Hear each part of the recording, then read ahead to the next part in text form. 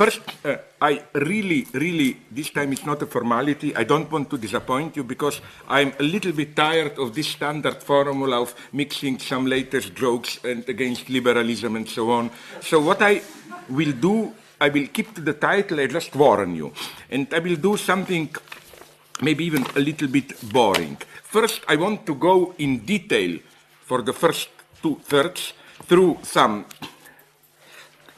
possible consequences and also at a more elementary level description, almost journalistic, on what goes on, what are the prospects in all these techno-digital new developments. And then I want to propose at the end some Hegelian models which I think allow us at least to understand what is going on. So it will almost read more like kind of a Reader's Digest or whatever report on it. There are, as far as I can say, at least three different versions of apocalypticism today. Christian fundamentalist, New Age, and techno-digital, so-called post-human apocalypticism. Although they all share the basic notion that humanity is approaching a 0 point of radical transmutation, their respective ontologies differ radically. The techno-digital apocalypticism, whose main representative is maybe Ray Kurzweil, remains within the confines of scientific naturalism and identifies at the level of the evolution of human species the contours of its transmutation into post-humans. The New Age apocalypticism gives to this transmutation a spiritualist twist, interpreting it as the shift from one to another mode of cosmic awareness, usually from the modern dualist mechanistic stance to the stance of holistic immersion, whatever. And finally, Christian fundamentalists read apocalypse in strict biblical terms. They search for and find in contemporary world signs that the final battle between Christ and Antichrist is near, that things are approaching a critical turn. Although I claim this last version is considered and is the most ridiculous and also the most dangerous as to its content, I think it's the one maybe closest to the millenarist, radical, emancipatory logic. So let me first take a look at the techno-digital apocalypticism.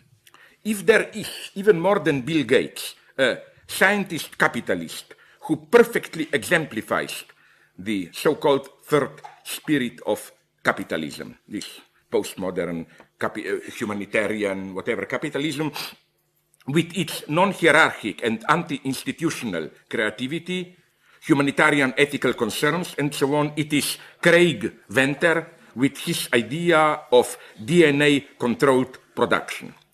Venter's field is synthetic biology, a life which is forged not by Darwinian evolution, but simply created directly by human intelligence.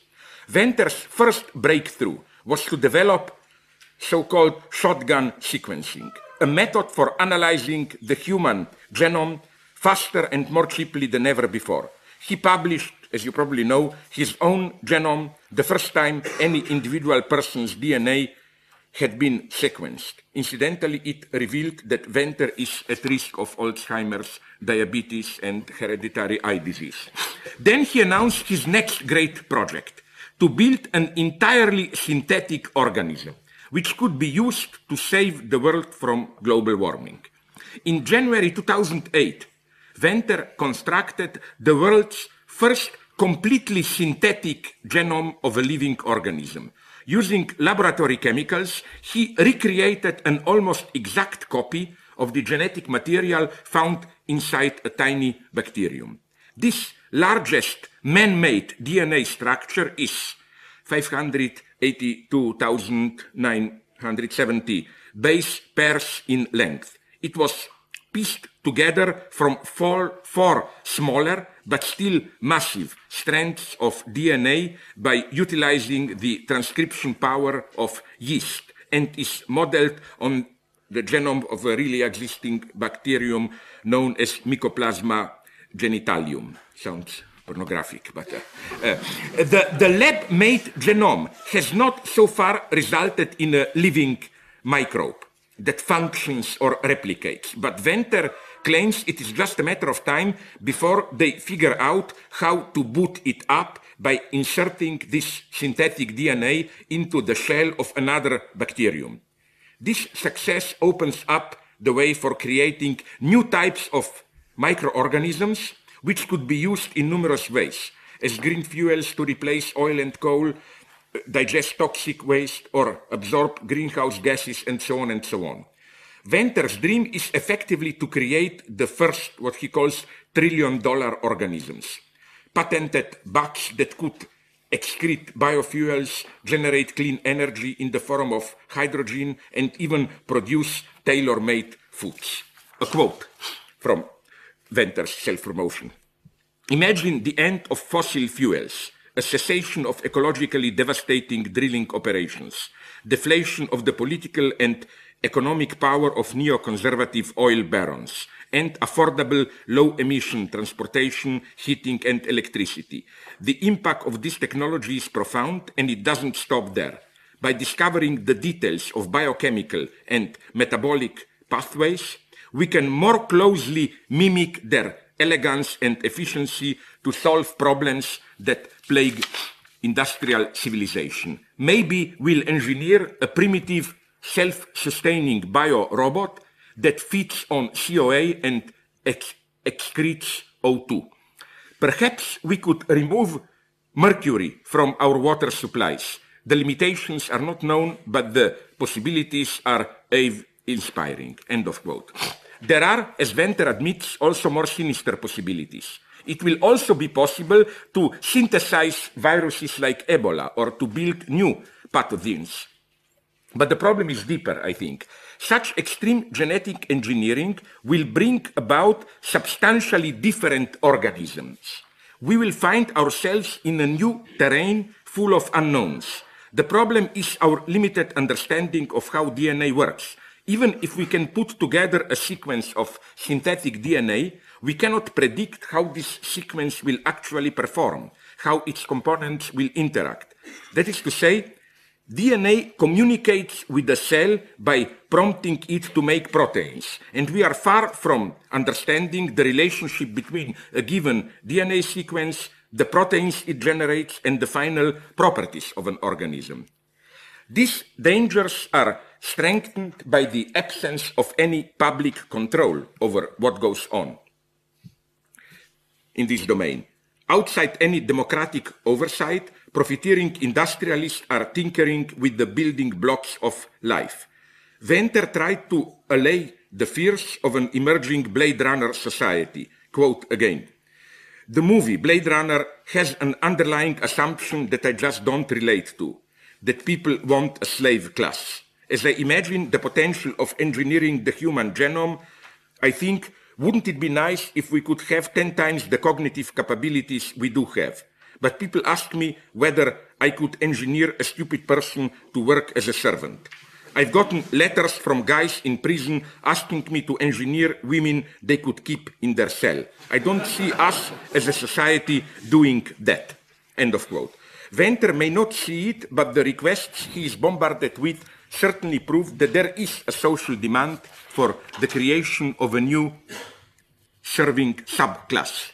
Kurzweil offered a different rebuttal of these fears. Quote, "The scenario of humans hunting cyborgs doesn't wash because those entities won't be separate. Today, we treat Parkinson's with a pea-sized brain implant, increase that device's capability by 1 billion and decrease its size by 100,000, and you get some idea of what will be feasible in 25 years. It won't be, okay, cyborgs on the left, humans on the right. The two will be all mixed up." End of quote. While this is in principle true, and one can hear very endlessly Jacques Derrida's motive on how our humanity always already was supplemented by artificial prostheses, the problem is that with the decrease by 100,000, The prothesis is no longer experienced as such, but becomes invisible, part of our immediate organic self-experience, so that those who technologically control the prothesis control us in the very heart of our self-experience. The paradox is that, insofar as the recreation of artificial life is the accomplishment of one of the strengths of modernity, it is Jürgen Habermas himself who abstains from accomplishing the project of modernity. Habermas, as you probably know, prefers modernity to remain an unfinished project, setting a limit to the unfolding of its potentials. There are even more radical questions to be raised here. Questions which concern the very limit of our desire and readiness to know. What will prospective parents do when they will be informed that their child will have Alzheimer's genes? The recent new buzzword, previvor, a person who does not have cancer but possesses a genetic predisposition to develop the disease, pre-survivor, renders perfectly the anxiety of advanced knowledge. And again, although these are still mostly dreams, the first results are here. Chinese scientists at the Beijing Genomic Institute have completed the 4th human genome to be sequenced worldwide. They plan to use their genome database to, look, this is a quote from their brochure, this ominous formulation, to solve problems related to Chinese-specific genetic diseases, end of quote, as well as to improve diagnosis, prediction, and therapy. Such phenomena are just the tip of the iceberg of a process going on in China, of which not much is heard in the media, preoccupied by the Tibet troubles and so on.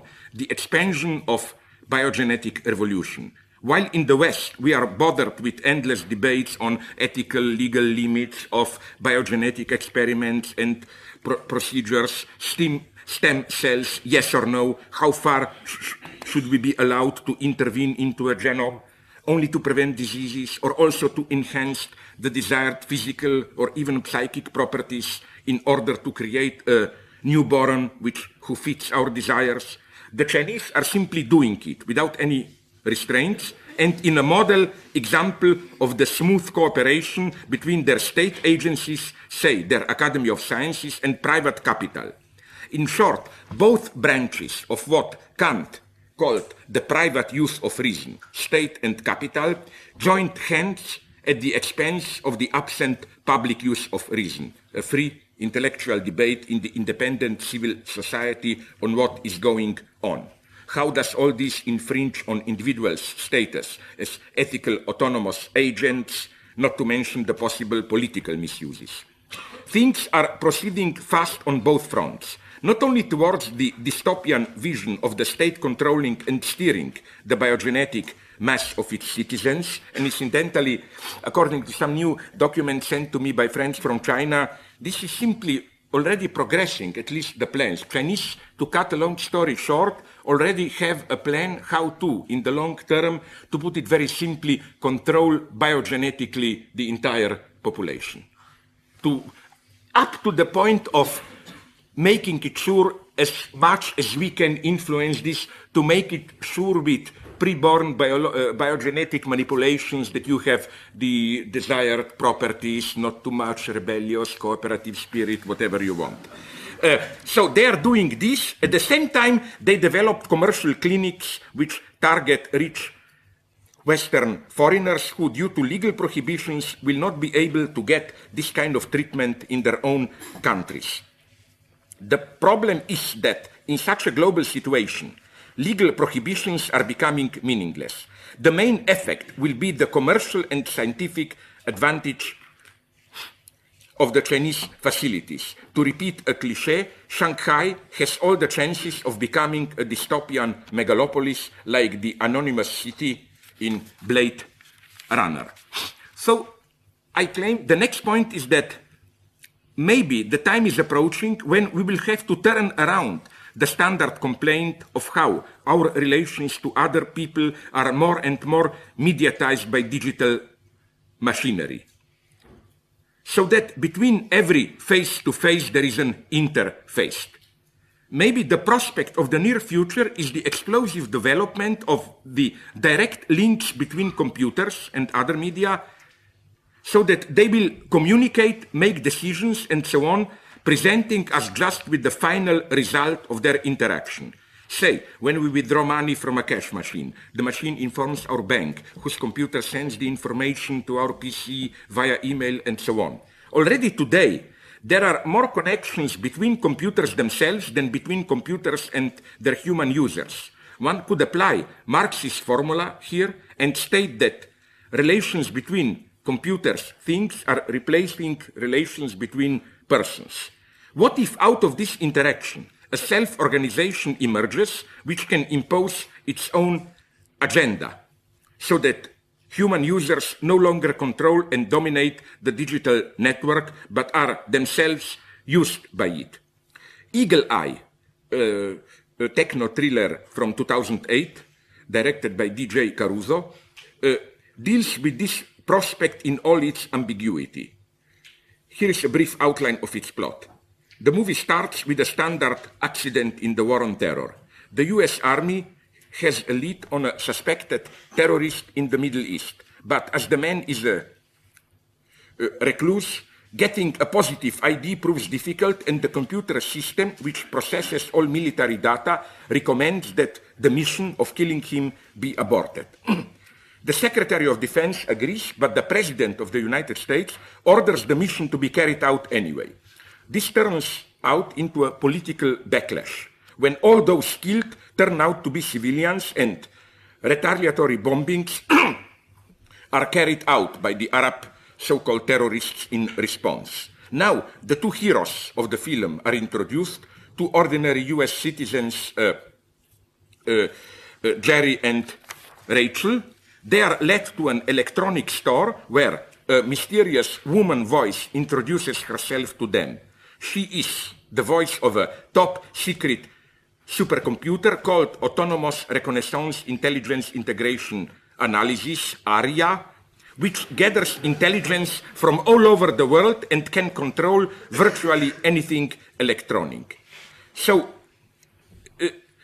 what the computer's message is that, in light of the mistake made by the president at the beginning of the film, ordering to bomb that Arab village, ARIA has decided that because ARIA is programmed to protect the interests of the people of the United States. And the computer decides that the greatest threat at that point is the executive power of the United States to the public good of American people. It's absolutely true. Yeah, that's my point. So ARIA wants to destroy the president's cabinet, all of them, leaving alive only the Secretary of Defense, who then should become the next president. Because the Secretary of Defense, you remember from the beginning, was the only one who would say, no, we cannot be sure, we will not. And at the end, everything turns out okay.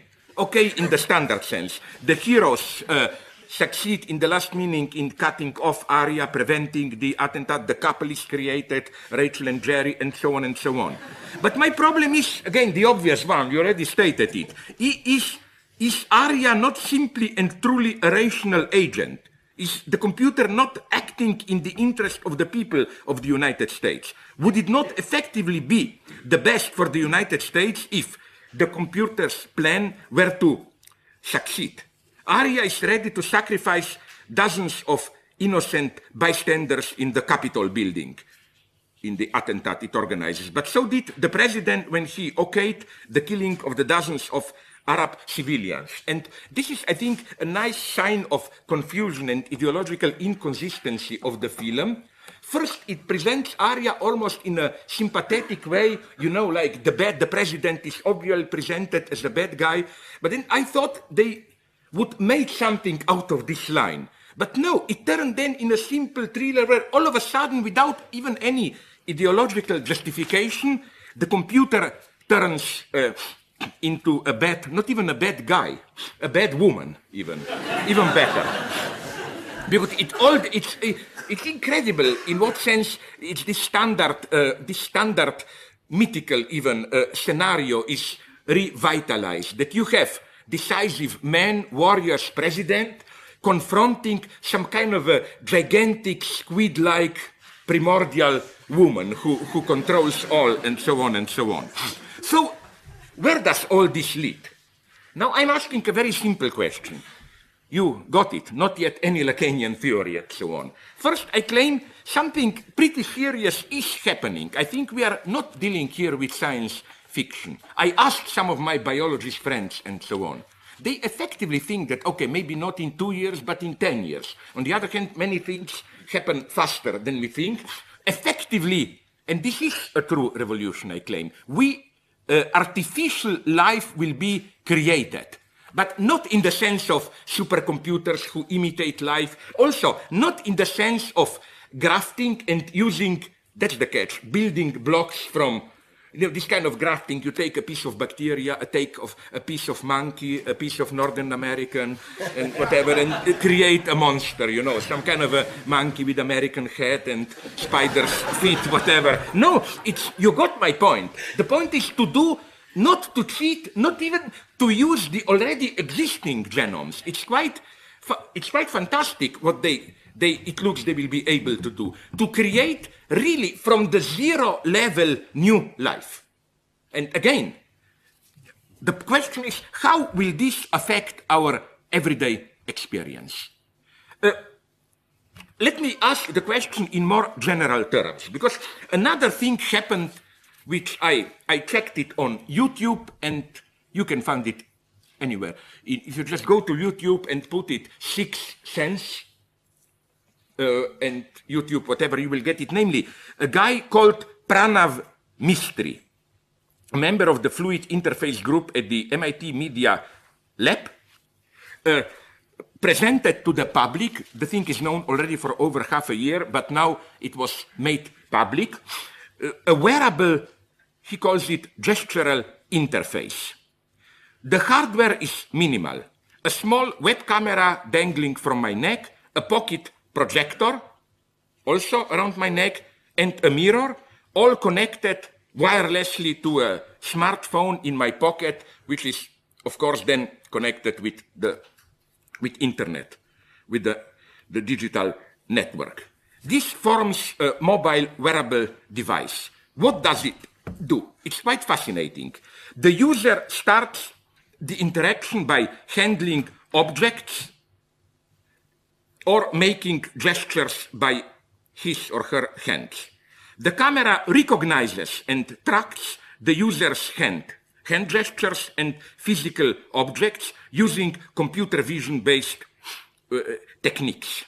So again, let's say I have a bottle, this bottle of water, I just hold it, the camera identifies it, gives the data to the smartphone. The smartphone, of course, transmits it to the web, and then the software program processes the video stream data, reading them as instructions, this data, and retrieves instantly the appropriate informations, texts, images from the internet. And then this data, when they come back, are projected. You remember there was also a small projector. The informations are projected on any physical surface available.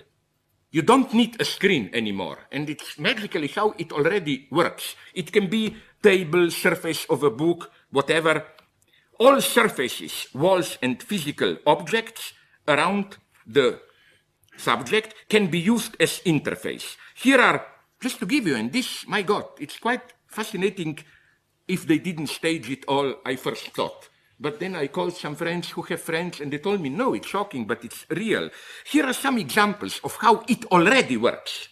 For example, in a bookstore, I pick up a book and hold it in front of me. Immediately, I see projected onto the book's covers reviews, ratings, and so on and so on. It works immediately. You just do it like this, a book, and you get it. Or if I want to check the time, I only do this, the watch. Immediately, it's projected onto my left wrist. The projector displays a clock. When I hold my fingers out at the arm's length, the system recognizes the gestures as framing a scene. For example, it's really, this already, again, it does. For example, nothing tasteless, don't be afraid. I want... You will get them there. No, promise, I will. I'm a good Christian now, John Milbank, my friend, and so on, nothing. Let's say I do this. The camera recognizes this as framing. I need a photo of you. And immediately I do this. It's my photo. And then I just utter a word and I can go around the city just doing this. In the evening, I sit at home. I don't even need a screen. I made the sign. All the photos appear. I can enlarge them and so on and so on. Although I don't know what to do with your photos, but that's another thing. Okay. Or even nicer. For example, on the way to the airport, I'm not sure how is the plane. This already works, you know. You just hold in front of you the boarding pass, and immediately it's projected onto it. 20 minutes delay, no delay, flight cancelled, or whatever. Or internet. There it's really magical. All you do is make this at sign. Computer recognizes it, you just approach any surface, immediately the screen is projected, you touch it, it is read as, you're... What about quoting? Does it help in quoting? This is, of course, my first dirty association, how it works. You can imagine, yes, how it would have worked at that level, because, okay, so again, it really, you should look at it, because it's shocking how well it already works, even at this clumsy level. And the shock is even that even at this experimental level, where there is no longer, it's not yet mass-produced, blah, blah, all this costs $350. I mean, okay, it's not nothing, but if you imagine that we are still at this level, no? So it can be generally accessible. Why is this machine so interesting? Mystery, the guy, Indian, who invented it, emphasizes the physical aspect of this interaction. Till now, internet and computer were isolating me from physical reality around me. The archetypal internet user is a geek sitting alone in front of a screen and immersed into it, oblivious of the reality around him or her. That's the idea we have, cut off from just here, with sixth sense, I remain embedded in physical interaction with objects. The alternative, physical reality or the screen, is replaced by a direct interpenetration of the two. Real physical objects I interact with are thus augmented by projecting more information about them onto them. And since this information is projected directly onto things, the effect is magic and mystifying. Things appear to continuously reveal, or rather emanate, their own interpretation. Like, for example, I don't know. I look at this table, and the way computer interprets it, I immediately get it projected. Made of this wood, bought at discount there, you want this table there. But you know what I mean? You don't perceive it as coming from all that machinery. For me, crucial is this magic effect, as if things, this basic ideological mystification, as if things emanate data about themselves. And yes, but it's his guilt. He provoked me. With sexuality, I can imagine. So now comes... You look at a woman, it says, easy to get, she prefers fellatio, and everything. Don't provoke me further into this direction. No, okay. Now, the first thing to note here is that sixth sense is not simply a radical break with our everyday experience. It rather openly stages what was always already the case. That is to say, is it not that in our everyday experience of reality, the big other, the thick symbolic texture of knowledge, expectations, prejudices, and so on, continuously fills in the gaps in our perception? Say, a Western racist stumbles upon a poor Arab on the street. Is it not that he, in a way, projects onto the Arab and then perceives in the Arab all his prejudices, fake knowledge, and so on and so on. You get my point? In a naive way, this is happening when, if I am Western anti-Arab racist, if I see an Arab, I don't just see an Arab. I see all the prejudices and so on. This is why I claim Sixth Sense presents us with another case of ideology at work in technology. Sixth Sense imitates and materializes the ideological mechanism of misrecognition which overdetermines our everyday perceptions and interactions. The question is, to what, and I cannot decide here, I concede my stupidity, to what extent does the open staging of this mechanism undermine its efficiency? You see my point. In a way, nothing new happens, just what was till now implicit is rendered direct.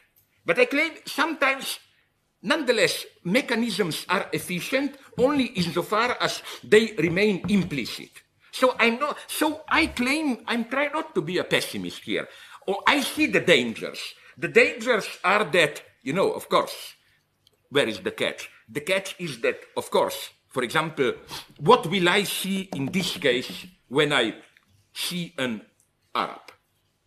Of course, it will not be my prejudices, but who controls the big other, the digital network, and so on. This opens, I think, tremendous possibilities for ideological control and so on. So that at least in the case of the Arabs, anti-Arab racism, the data that you project, or the hermeneutic horizon, how you perceive an Arab, are your own prejudices in some sense, which means through ideological self-criticism, whatever, you can change them. While here, you can't do basically anything, and those who control the internet can control you much more effectively. On the other hand, precisely because the mechanism is transparent, maybe a new space for critical distance is opening. Because the problem with my everyday racism, and I'm a racist, but my only, as I usually say, redemption is that I'm a universal racist. I hate all racism. It's the only solution. The problem is that when I see an Arab, if I'm an anti-Arab racist, I'm not even aware of the projection. I think it's an immediate perception. While the moment I see it as projected, even if it appears that it emanates from the thing itself, the moment I see it as that, in some way the mechanism becomes palpable, which opens up a distance towards it. This is one thing which I claim will, again, incredibly change our perception, our interactivity. Again, why? Because, as again this guy, Mystery, emphasized, it's no longer this opposition between, either, as they like to put it, from both sides. The nature love, like, forget about PC, go out, experience the fresh reality, a nice meadow, grass, whatever. No, you cannot escape it here, You go to a nice grass and then you see projected onto it, Too many worms don't like down bugs, they can bite you, whatever. In a way, this interpenetration, which, of course, it can be put in fashionable New Age terms, like you see the levels of meaning and physical reality are no longer separated. They fall together into a unique holistic experience. Yes, but this holistic experience is not innocent. It is controlled by an invisible, very complex mechanism. This is one line. Again, I'm just opening up the problem. The next one, on which I've already did a lot of work, but I think more should be done, is even more important.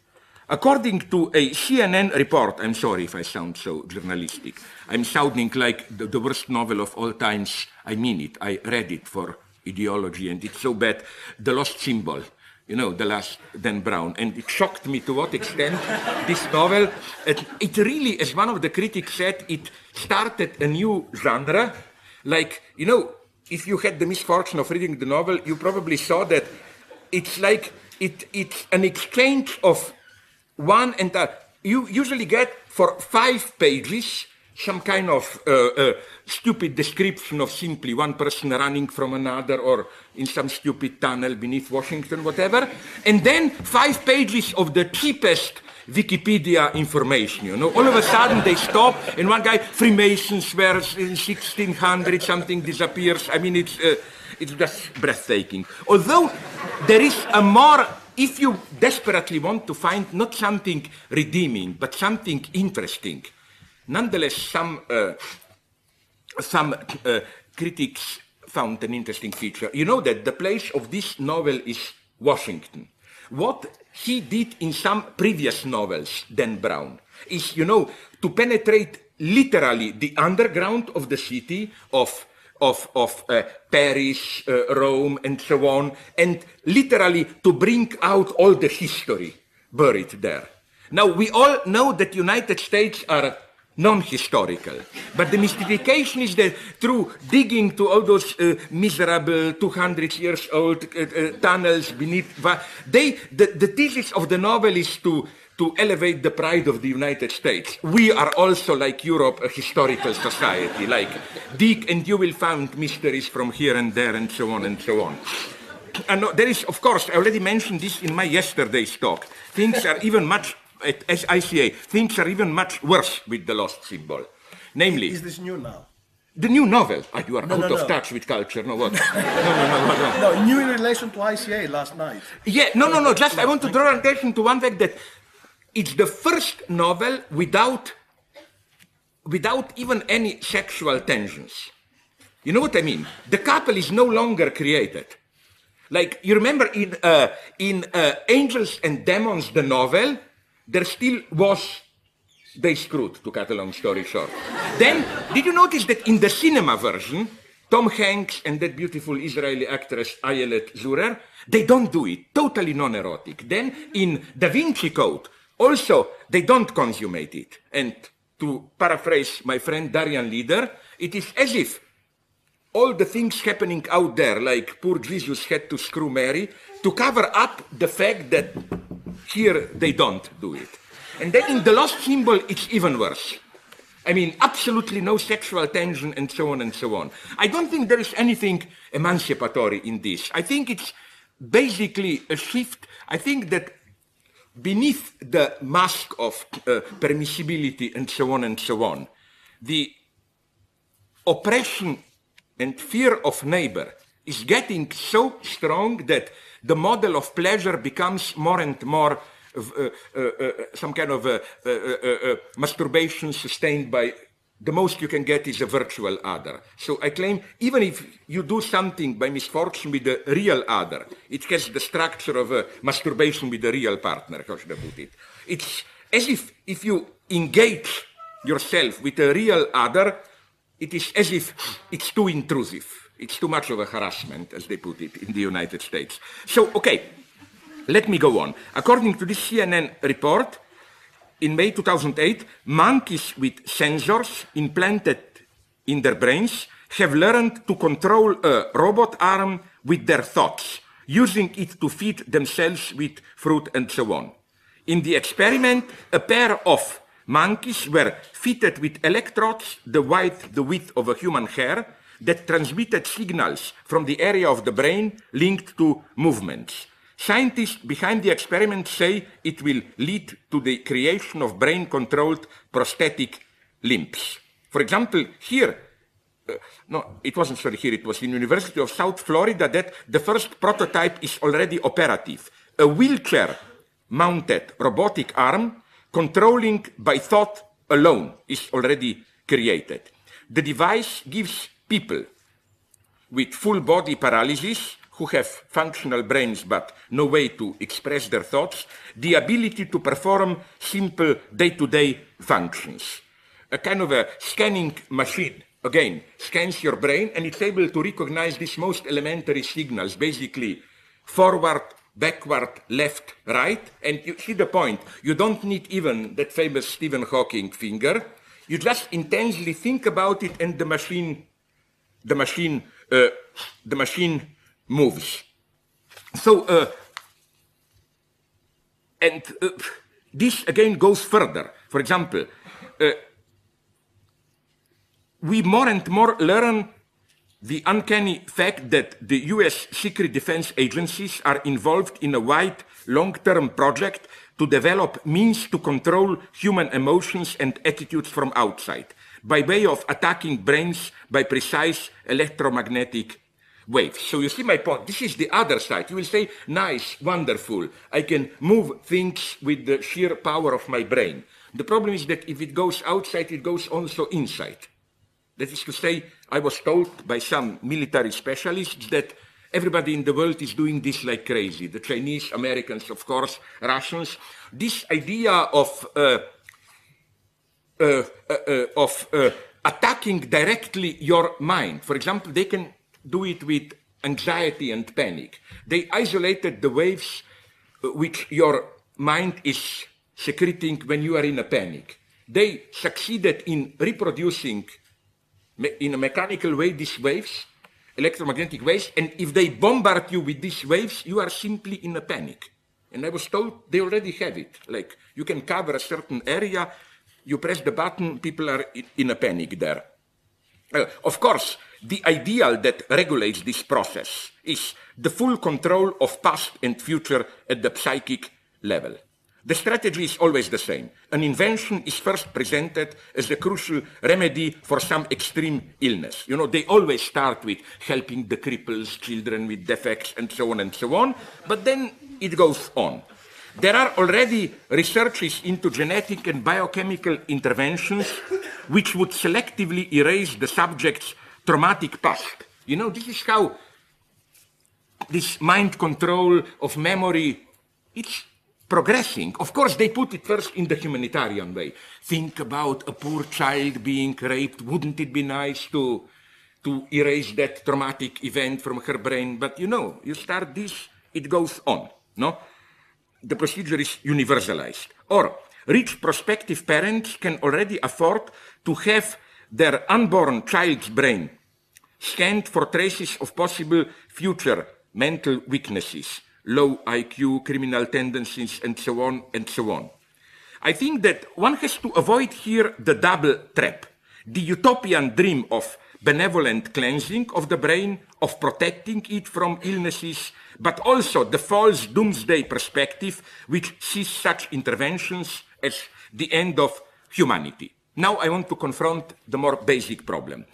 There exists a thing called the World Transhumanist Association, founded, I think, even in London in '98 by Nick Bostrom and David Pearce. It set itself the task to deal with these problems. It describes itself as, I quote, an international non-profit, of course, membership organization which advocates the ethical use of technology to expand human capacities, end of quote.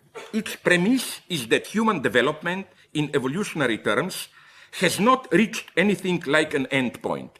All kinds of emerging technologies, neuropharmacology, artificial intelligence, nanotechnologies, and so on, have the potential to enhance our abilities.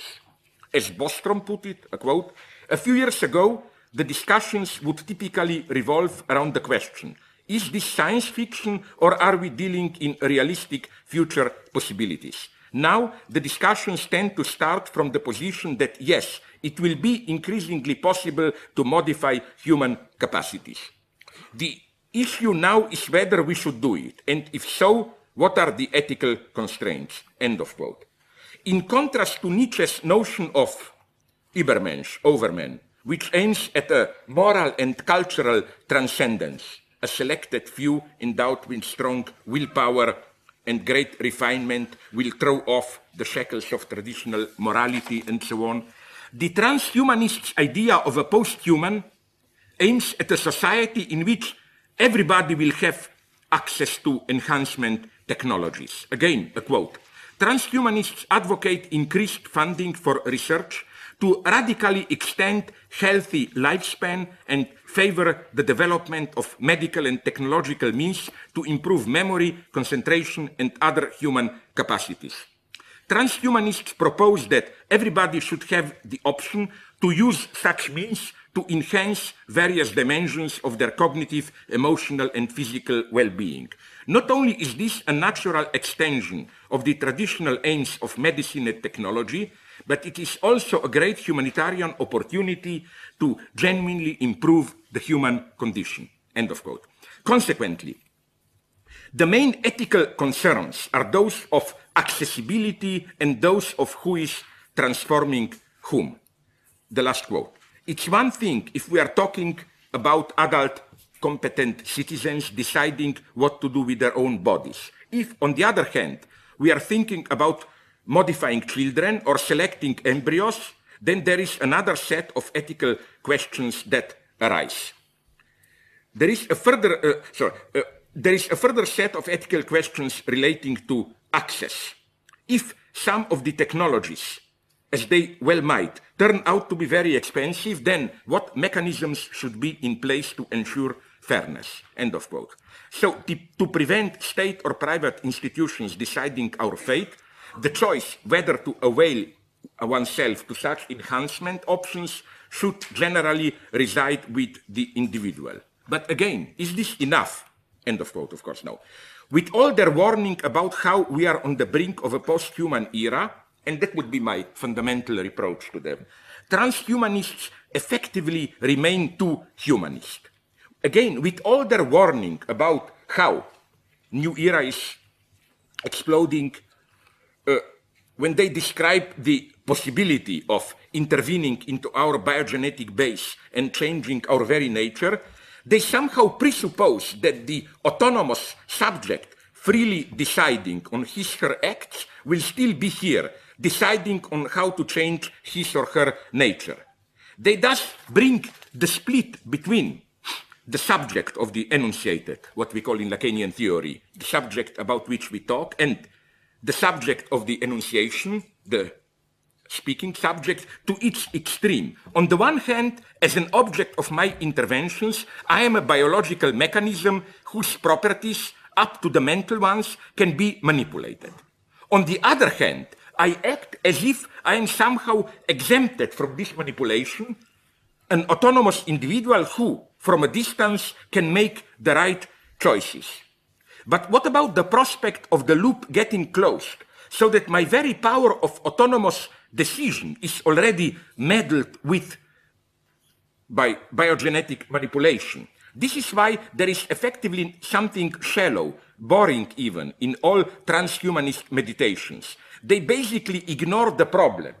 Like their critics, they avoid the core of the question, which they seem to be dealing with all the time. How will biogenetic and other interventions affect the very definition of humanity? Bostrom emphasizes that the choice whether to avail oneself of such enhancement options should generally reside with the individual. But will this individual still be here? Both transhumanists and their critics thus unproblematically cling to the standard notion of a free, autonomous individual.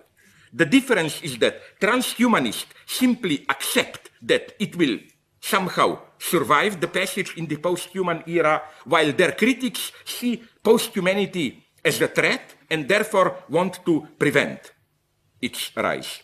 Brought to its extreme, this techno-digital apocalypticism assumes the form of the so-called tech gnosis and openly passes over into the New Age apocalypticism. What looms at the horizon of the digital revolution is thus nothing else than the prospect that human beings will acquire this capacity of directly interacting with material reality in the sense of my mind directly influencing reality, the example that I already mentioned, and we can imagine how it will be developed, that you think about it and it happens, as it were, that you can directly move objects with your mind.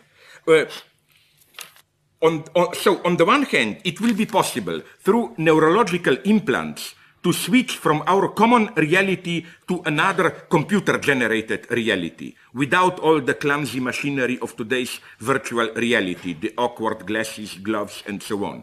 since the signals of the virtual reality will directly reach our brain, bypassing our sensory organs. Again, Dan Brown's The Lost Symbol provides an exemplary case of the spiritual mystification of these ongoing scientific breakthroughs.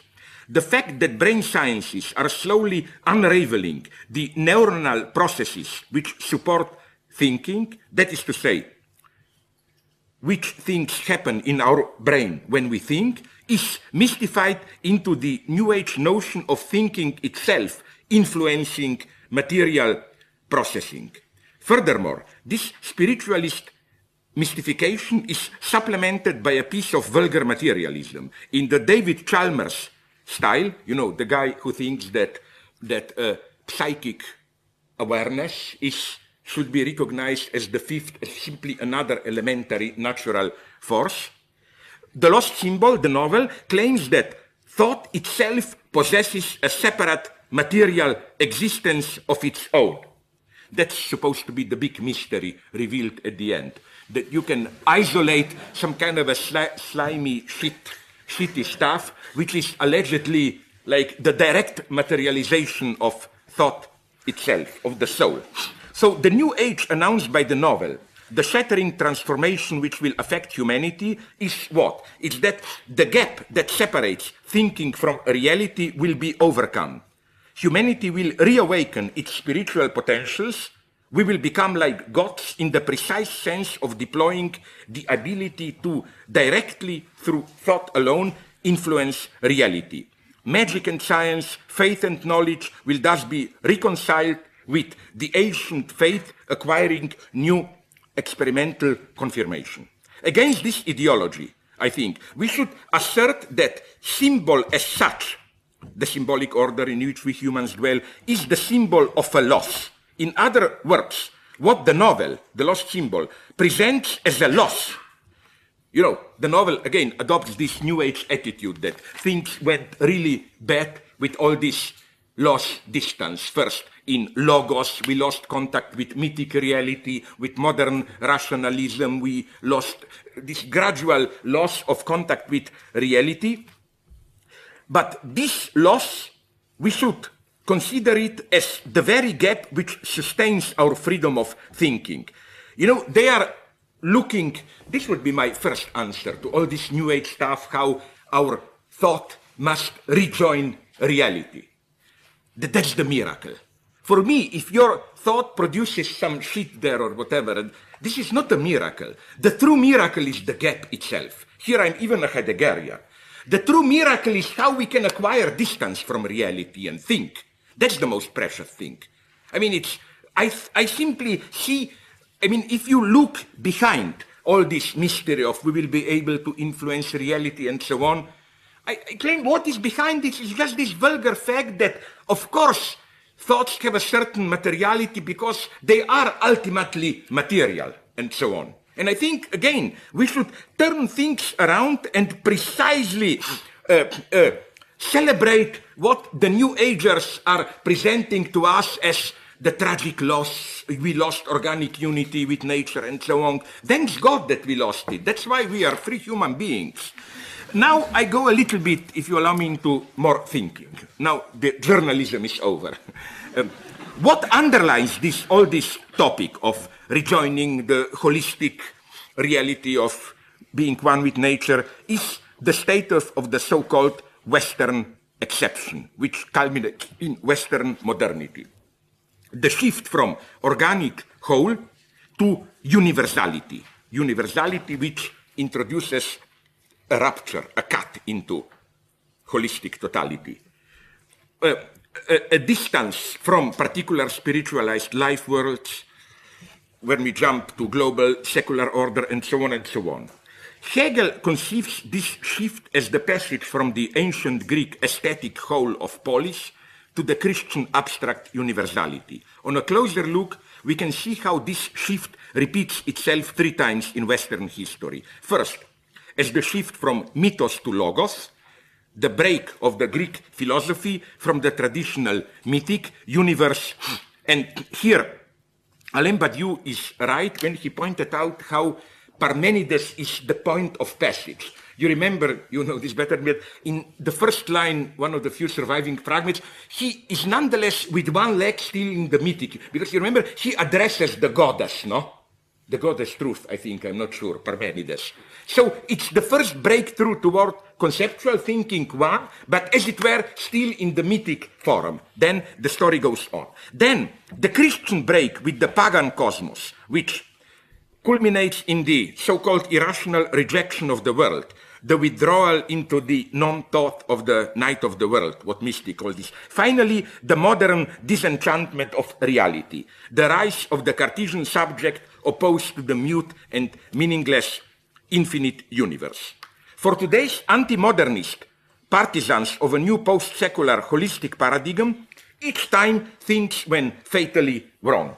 When Plato asserted abstract notional thinking against the thought embedded in a concrete life world, when Christianity asserted the Christian believer as an abstract individual, not as a member of concrete, organic, traditional community, when Cartesian modernity broke with the pre-modern universe of mythic meaning. For them, the whole idea of secular modernism and universalism is a freakish idiosyncrasy in the history of the human species, the root of our ecological and other disasters. Ultimately, secular modernism is an impossible position, an illusion, and, as Bruno Latour put it, we were never really modern. I claim that against this temptation, it is absolutely crucial for the emancipatory politics to remain faithful to this universalist secular project of modernity. Again, we should fearlessly celebrate what is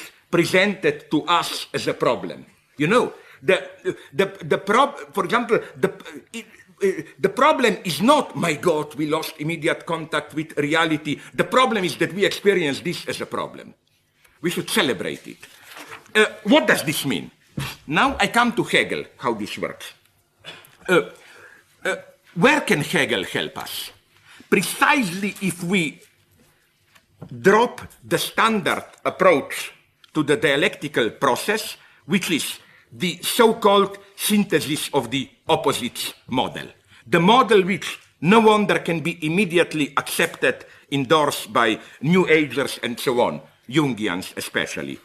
In the opposition between Freud and Jung, Freud was here a true Hegelian, in contrast to Jung's pseudo-Hegelian compensation theory. What do I mean by this? You know, where is the difference really between Freud and Jung? It's not just that, I don't know, for Jung there is one desexualized libido, for Freud, Eros and Thanatos and so on. No, the fundamental difference is somewhere else.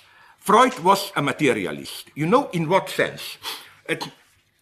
For Freud, for example, when he describes symptoms and so on, he always emphasized that we are not talking about some kind of a direct spiritual causality. Things happen in a natural way. For example, you become ill, and then your unconscious parasitizes upon it and used it as meaning and so on. But the point is again that it's not that beneath reality there is some unconscious, in a mysterious way, steering reality. Reality is there, totally contingent, and all meaning is, as it were, you know, meaning is opportunistic, parasitic upon it. While if you read Jung closely, he does precisely the opposite. For him, there is a deeper spiritual reality which somehow steers the usual reality. So what is then this Jungian, pseudo-Hegelian, so-called compensation theory? A quote from Jung.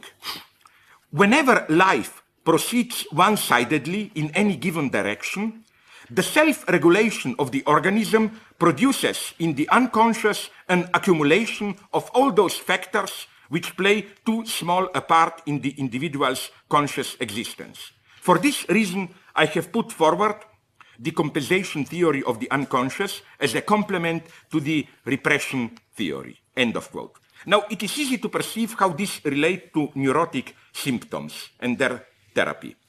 That's Jung's idea. When the ego gets too narrow and rigid, excluding from its scope the irrational tendencies which do not fit his or her its self-image, these tendencies return in the guise of neurotic symptoms. Say, when a man curtails, oppresses his feminine shadow, anima, cutting it off his identity, the anima returns to haunt him in the guise of monstrous, obscene feminine figures in which he is not able to recognize himself. And the man experiences them as brutal foreign intrusions.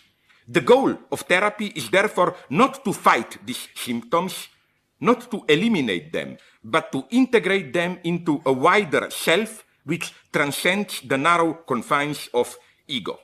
These symptoms stand for forces which are not in themselves evil and destructive. What makes them such is the false perspective of the ego. Or, as Hegel would have put it, evil resides in the very gaze which perceives evil everywhere around itself. So, according to Jung, when ego is haunted by neurotic symptoms, the task of the therapist is to make the patient see how his ego is part of the problem, not the solution. The ego should shift its perspective and recognize in his symptom a distorted, violent expression of the disavowed part of himself. The true illness is that of the ego, and neurotic symptoms are desperate attempts at a cure, attempts to re-establish the balance disturbed by the ego's narrow frame, which excluded crucial parts of the self's content. Another quote from Jung: a neurosis is truly removed only when it has removed the false attitude of the ego. We do not cure it, it cures us. A man is ill, but the illness is nature's attempt to heal him. And what the neurotic flings away as absolutely worthless contains the true gold we should never have found elsewhere. End of quote. No wonder that some partisans of Jung see in this compensation theory a Hegelian background. Here is a quote from a popular book on Jung.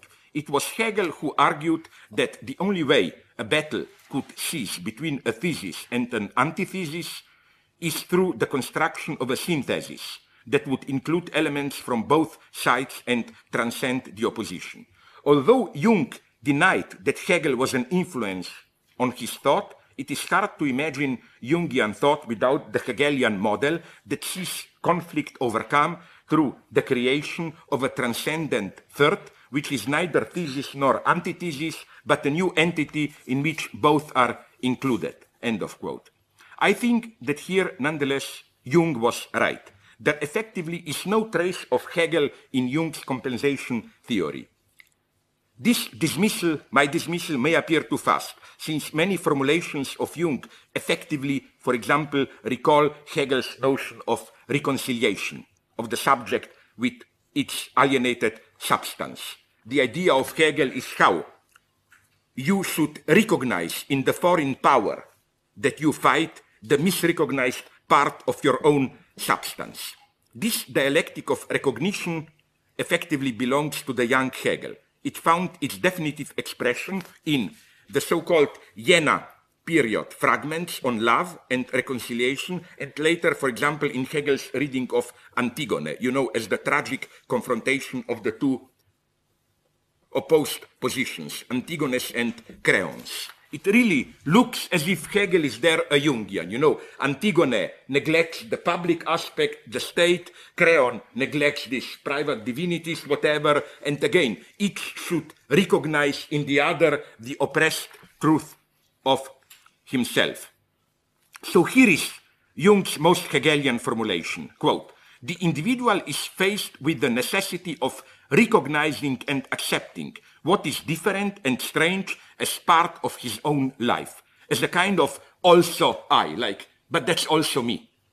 All the nightmares which haunt me. Now, you will say, but what's bad about it? Isn't there something great in this model? Well, not too great. The first thing, totally accidental, contingent, that should make you think is that based on precisely this reasoning, Jung for 1 year supported the Nazis. His reading was that our Western civilization was way too influenced by the Jewish abstract rational side, and so this is why barbarism emerged. But what we need is, as he put it, the revival of the Wotan archetype of this Nordic vitality and so on to counteract the Jewish abstract cunning, just work of reason and so on. So we need to re-establish the balance. But I claim there is a problem here. And precisely this is the reason why this idea is not Hegelian, although it sounds Hegelian. You know, this idea of reconciliation with an apparent enemy, that what you exclude from yourself continues to haunt you, and so on and so on. Let's imagine precisely the example, for example, but the same goes for all forms of racism, the struggle between the Nazis and the Jews. Again, in a first approach, the Jungian notion of shadow as the misrecognized alter ego seems fitting here. Is there effectively not a strange echoing and redoubling between the Nazi elevation of Aryan Germans and the Jewish self-perception as the chosen nation? Was it not already Schoenberg, Arnold, the composer, who dismissed Nazi racism as a miserable imitation of the Jewish identity as the chosen people? However, what breaks down here is precisely this mirroring relationship. Now, I want you to be very attentive to this point. I claim that this Jungian dialectics of recognition, to recognize in the horror that you combat your own truth, holds in a properly Hegelian way, and this is the true Hegelian dialectics of the opposites, holds only for one side. You can effectively say for the Nazis that in the figure of the Jew, they should recognize the oppressed, excluded part of themselves. That, if you want to put it in this way, not the real Jew, but the figure of the Jew is the symptom in which what the Nazis disavowed, ultimately, to put it in simplified Marxist terms, social antagonism, class struggle, whatever, returns to haunt you as the terrible feature of the haunting Jew, and so on and so on. But as we all know, it would be obscene even to claim it, we cannot make the same operation for the other thing. You know, we can say that this holds for the Nazis, but the same does not hold for the Jew. Can you really claim that the Nazi is the symptom of the Jew, so that a Jew should see how what haunts him as a Nazi is really just the excluded part of his own identity, so that the Jew should, I quote here Schelling, should recognize in the Nazi the true gold they should never have found elsewhere. You see the radical asymmetry. And that's crucial. That's what is missing, I claim, in this model of dialectical unity, like both elements are one-sided and we need a third position. No, we don't need a third position. The polarity in Hegel is never a symmetric polarity, so that then you go into this stupid common sense, neither he is right nor he is right, but some higher synthesis, and so on and so on. The first step of a Hegelian analysis, when you are dealing with a struggle, a contradiction, is to isolate the determining element, the one which generates its opposite as its own shadow, maybe a little bit in Jungian way. For example, and this will be problematic for my liberal critics, I'm the first to advocate that we should sometimes make a pact, of course, with liberals against racism and so on and so on.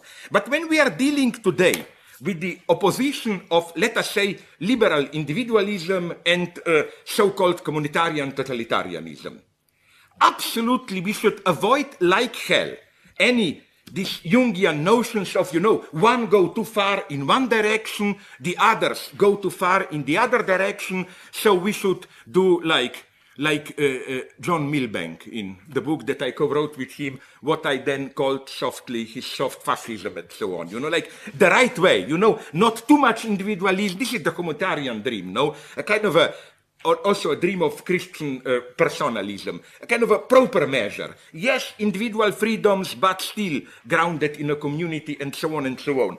It doesn't work in this way. Why? Because there is no higher element. The whole point is that in the opposition between liberal individualism and, let's call it, communitarian fundamentalism, the determining factor is liberal individualism, I claim. It's this global capitalist liberal logic, and again, this doesn't mean we blame it. We should make pacts with them in concrete struggle, but we should always insist on one crucial point. It is today's fundamentalism which is the symptom of liberalism, not vice versa. You know, the determining factor is liberalism, which means the only way to enact the change is to change, not to destroy it with new totalitarianism, but just that as long as we have liberalism the way we have it, it will generate at its opposition fundamentalism. As it's for me, as I repeat, I think also in my this tragedy farce last book, clear for me, for example, I'm sorry if I repeat myself, you already know this example. Take Afghanistan. If there was a fundamentalist country, which we all know it as such, is today's Afghanistan. But wait a minute, some of us, at least I, am old enough to remember 30, 40 years ago, Afghanistan was, you know this, the single most secular and tolerant of near Middle East Muslim countries. They had a kind of a pro-Western enlightened monarch who tried to do some Shah-like, but Iranian Shah-like, but much less radical, how do you call this, modernization. They had a very strong local communist party, which, as you probably know, with the coup d'etat took power even without the Soviet Union. What happened then? Then they got weak to survive. Soviet Union intervened, then United States supported the opposition, and out of this, how should I call it, becoming global of Afghanistan, Afghanistan became fundamentalist. So you see my point. It's not globalization progresses and, oh, you have there some stupid primitive countries which need... No, the fundamentalization of Afghanistan, it's the result of the very process by means of which Afghanistan was caught into global capitalist politics and so on and so on. That's the absolutely crucial thing always to ask when we are dealing with so-called fundamentalists. It's the same in the United States. Probably you know it. I'm sorry to repeat myself, but my big example, Kansas, you know that popular book, Thomas Frank. No, the crucial thing to remember is that Kansas, as you maybe know, is today the Bible Belt fundamentalist Christian state. But till 30 years ago, it was the state with the greatest number of populist, leftist, for example, already in the Civil War. John Brown is from Kansas. They were the most radical anti-slavery state within the United States and so on. So again, what happened then in 30, 40 years? The very bedrock of progressive leftist populism turned into.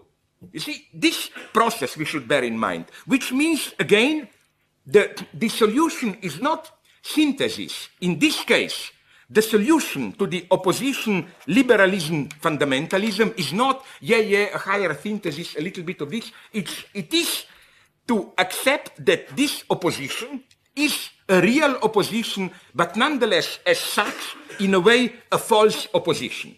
A false opposition. I'm not claiming in a primitive way, oh, liberals are really fundamentalist, racist.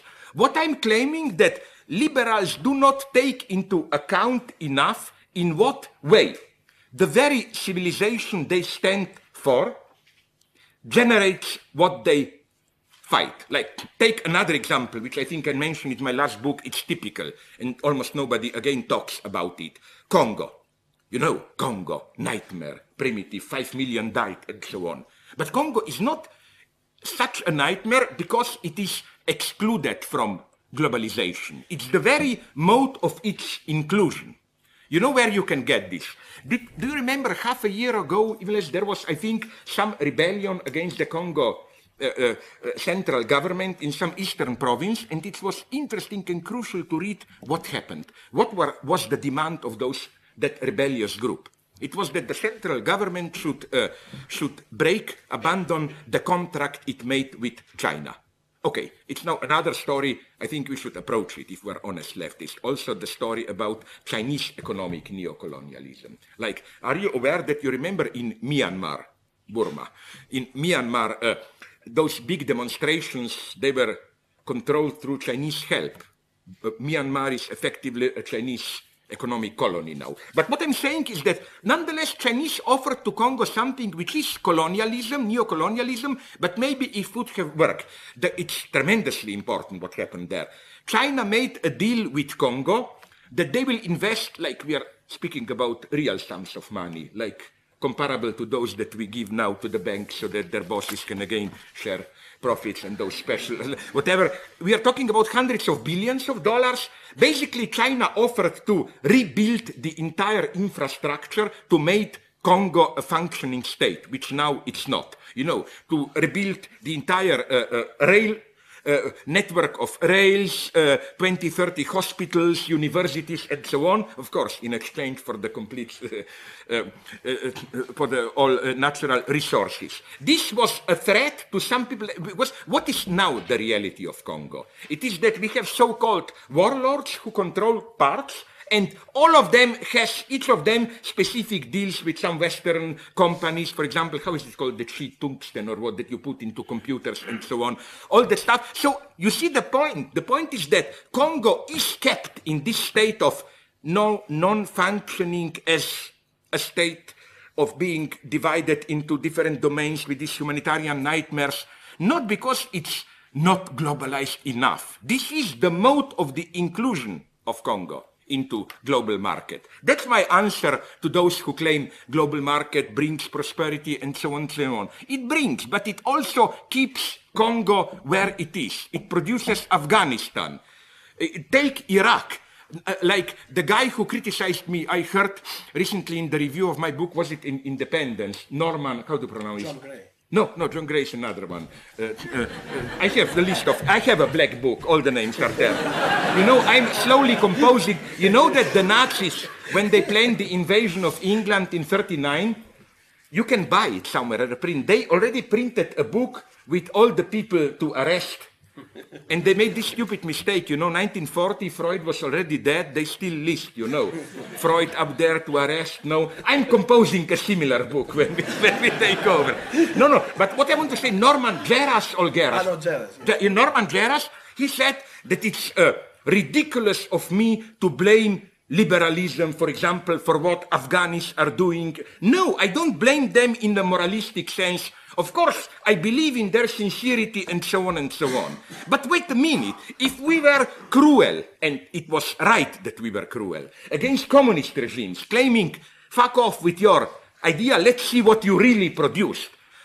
If we always emphasize how really existing socialism was a nightmare, let's then also look at really existing liberalism, not the ideals. And there you see that, okay, I agree with Geras and others who claim, but wait a minute, whatever you reproach the West with, nonetheless, they are going there to these countries, Iraq, Afghanistan, precisely to bring Western enlightenment. Maybe that's the reason why they are going. What they produced is exactly the opposite. Look at Iraq. I am totally opposed to. I don't have any of this bullshit, you know. Anyone who fights United States is our friend, so Saddam was our hero for resisting. But one thing you should admit to Saddam, he did relatively secularize the country. The first 5 years of Saddam, the entire legitimization was much more secular, patriotic, basically nationalist. So you see the paradox that now, of course, United States are in a panic. I understand that because they know that if they leave now Iraq, probably the country will fall apart. From my friends in Turkey, I learned Kurds are practically already building their capital. I mean, I support them and so on.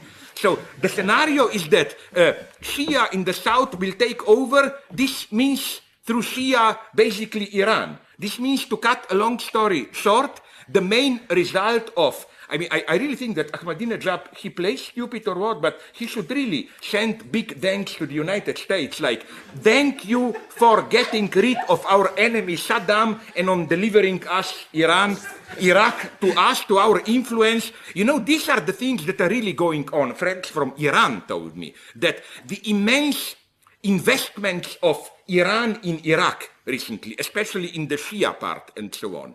So, but you see my point here. My point is that the answer is not liberalism versus fundamentalism, who is the good guy.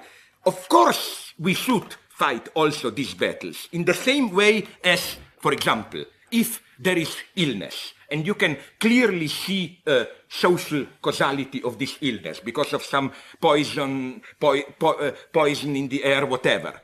Of course, the solution is not the stupid Marxist one, pseudo-Marxist, where you say, oh, we must fight the true causes, let the people drop dead there, we will solve. No, you should also do the medical stuff, help the people. In the same sense, of course, when there is sexism and all that, we should make strategic pacts with liberals and so on. But our lesson to them, to the liberals, should be that ultimately they are themselves generating, not they, but the economic unity, whatever the civilization of which they are part, they are generating what they are fighting. So, in order precisely to save what is worth saving in liberalism, this is the Hegelian Aufhebung, sublation. To save what is worth saving in liberalism, we will have to go a step further, beyond liberalism. In other words, we should never forget that this opposition, where one side is the symptom of the other, is the pseudo-opposition. And that, you know, like, the true alternative is not liberalism versus fundamentalism. The true alternative is this entire field versus the authentic left. And here we must be self-critical. The reason why we have all these fundamentalisms, it's becoming more and more clear how right Walter Benjamin was when he made this famous statement that every fascism is the sign, an indication of a failed revolution. If we accept, I'm very doubtful about this term, but strategically for 5 minutes, 3 minutes, if we accept the term Islamofascism, then we should say it also holds for Islamofascism this. They are there because we were not there, because the left failed. So again, you see, my idea, don't accept those terms of the debate, liberalism versus fundamentalism. The solution is a radical third term which breaks this cycle. And now you will say, but what has all this to do with what I was saying about apocalypticism and so on and so on? It's exactly the same.